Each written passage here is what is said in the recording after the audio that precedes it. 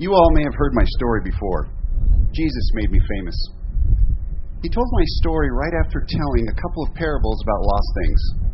A lost coin, a lost sheep. I'm the younger of two sons. My dad was very wealthy and a hard-working man. He made sure that I always had everything I needed, and much of what I wanted, too. I couldn't wait to leave the house and ask my dad if he would give me my part of the inheritance early. Like right now. So he divided his assets and gave me my full half of his money and possessions. Pretty soon after he shared this with me, I packed my bags and I went on a long trip to a country far away. While I was on this extended vacation, I spent my entire inheritance living recklessly. Just when I had squandered everything, a severe famine arose in that part of the world, and there wasn't enough food to feed everyone. I would have called this bad luck at the time, but now I know better. I was desperate, so at this point, I was looking for any job I could find, and a pig farmer hired me to feed his pigs. I was so hungry that the slop that the pigs were eating looked tasty. But no one in that country gave me anything. All of a sudden, a thought sort of woke me up from this nightmare.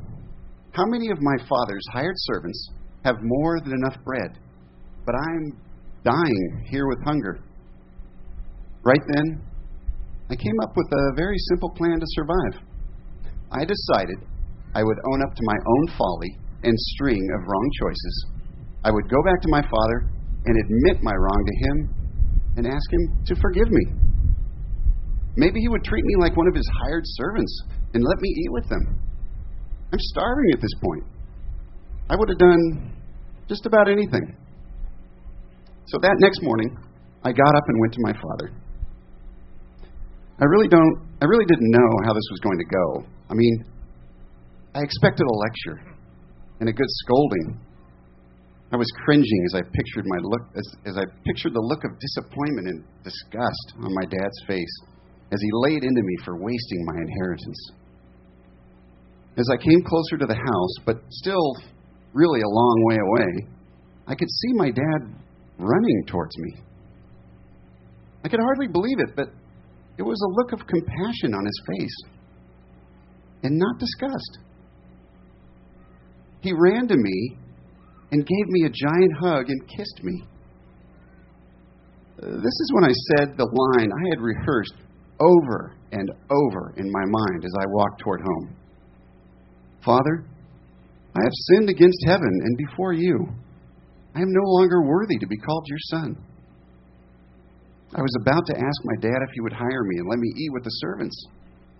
But he interrupted and said to his servants, "Bring some new clothes so that my son can get cleaned up and change into them." He gave me a family ring and set me up with some new comfortable shoes. He ordered his servants to get some choice steaks to eat that night and gave an amazing welcome home celebration. He said, "For this, my son was dead and is alive again. He was lost and is found." In that moment, I understood how much my Father loves me. And when I understood the depth of His love, it changed me. I no longer had something to prove. I could just be His son and aim to live up to His name, grateful for His forgiveness and provision.